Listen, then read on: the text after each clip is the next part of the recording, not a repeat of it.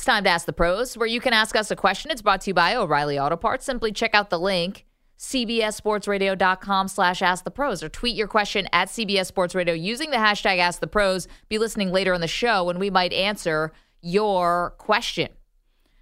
The big question on the table today is, will USC be able to remain in the top 4 of the college football playoff, even if they lose to Utah? I say yes. Let's get the thoughts of our guest now. Chip Patterson, one of our faves. He's the co-host of the Cover 3 podcast with Tom Fornelli and Danny Cannell. They do an excellent job. Of course, you can watch him on CBS Sports HQ, where he's a college football analyst. Chip, thanks so much for making the time today. Well, no problem. Hope y'all are doing well. We're doing great. Okay, so are you with me or are you with Perloff that I think that if USC has a close loss to Utah in the Pac-12 championship game, close loss, loses by a field goal in the last second, something like that, I think they still would deserve to be in over a one-loss Ohio State? Perloff says that's nonsense. What do you think? Yeah, I think that 2 is greater than 1, and the 2 in the loss column would be jumped by the 1 in the loss column, and that when you've got 2 losses to a team that the selection committee sees as being much further down than the 1 loss that Ohio State has to the team that the selection committee considers number 2.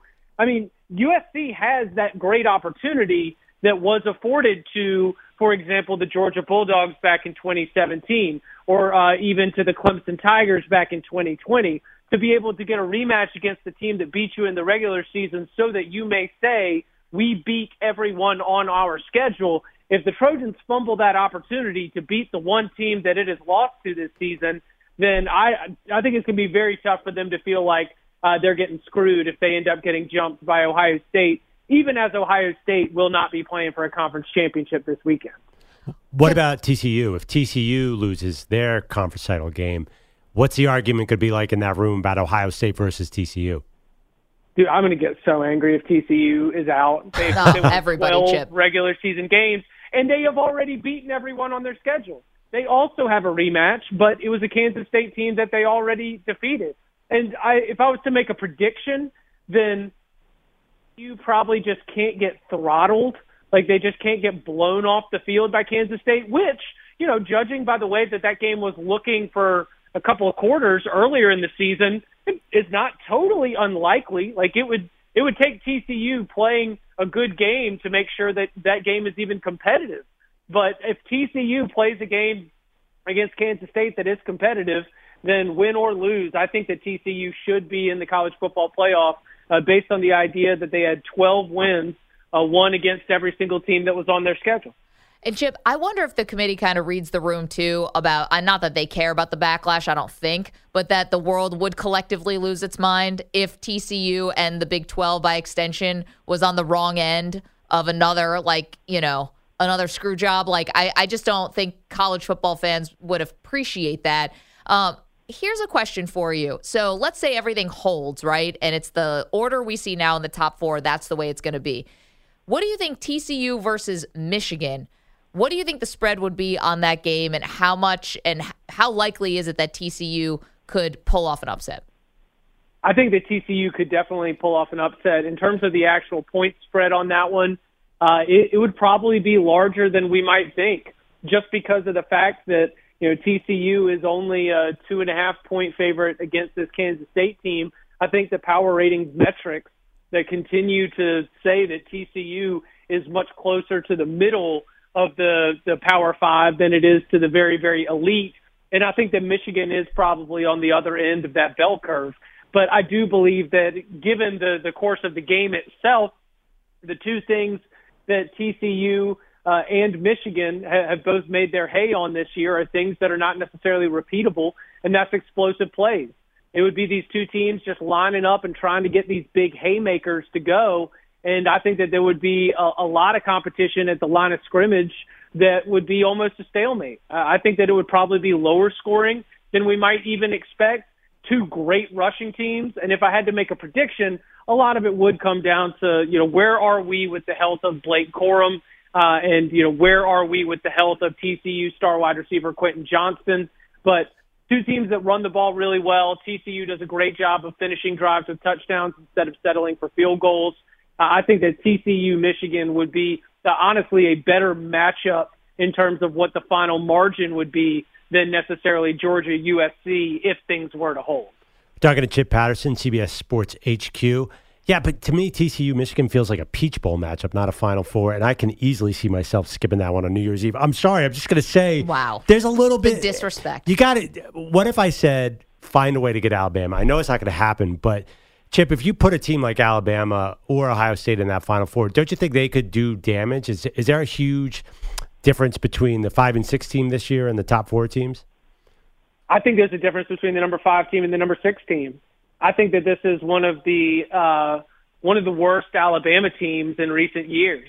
And I think that, there's two things that we can look at. Number one, we can just look at the actual resume in terms of what it looks like on paper, because this Alabama team has 0 top 15 wins. The best wins are against number 20, Texas, by 1 point, and then against Mississippi State. And, that's honestly a resume that's not even as good as the number 7 team, Tennessee, a team that the Crimson Tide lost to. I mean, this Alabama team is being propped up by quality losses to LSU and to Tennessee. When this Alabama team has left Bryant-Denny Stadium, it has made a lot of mistakes. It has not been disciplined. It has been heavily penalized. Bryce Young, as immensely talented as he has not been able to carry this team. The wide receivers have let him down time and time again. The ground game seems to disappear away from Bryant-Denny. The thing that the committee is seeing on the team sheets are, efficiency metrics that do show that Alabama is one of the better teams. They are well-rounded, offense, defense, yards per play allowed.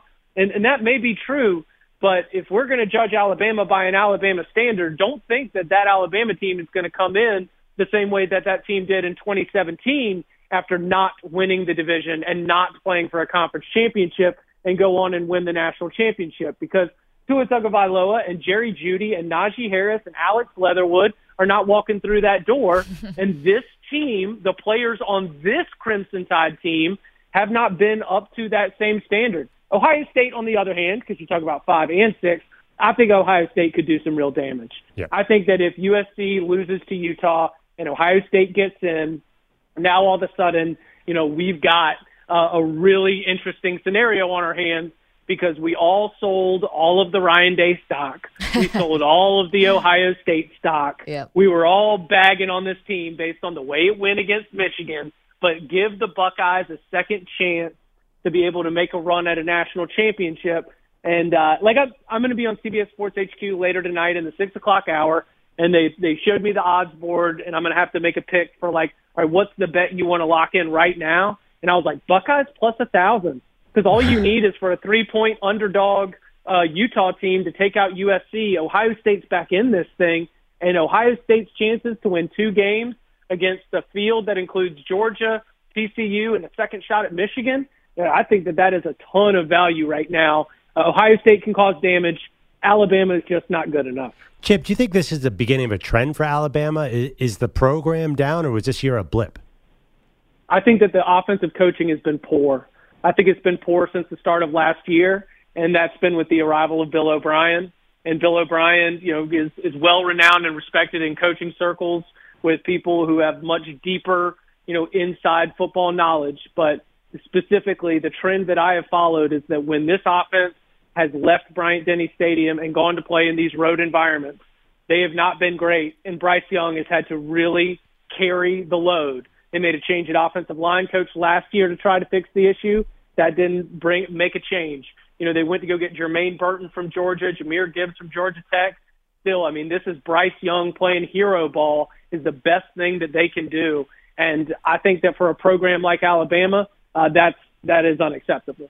Chip, it's been awesome. Thank you so much for doing this. When you say, when you mentioned everyone sold their Ryan Day stock, kid you not, read an article today on The Athletic that Ohio State should throw the entire bank at Mike Vrabel, even though Ryan Day has a record of 45-5, I believe, is his record. But Mike Vrabel is what's going to come in and save the program. We said it on late night on Saturday night when we were doing our instant reaction show, And like Bud Elliott didn't believe it. Tom Fornelli was on my side. I was like, no, you don't get it. Just because it's not rational doesn't mean that it doesn't exist. You have a losing record to Jim Harbaugh. That is a problem at Ohio State.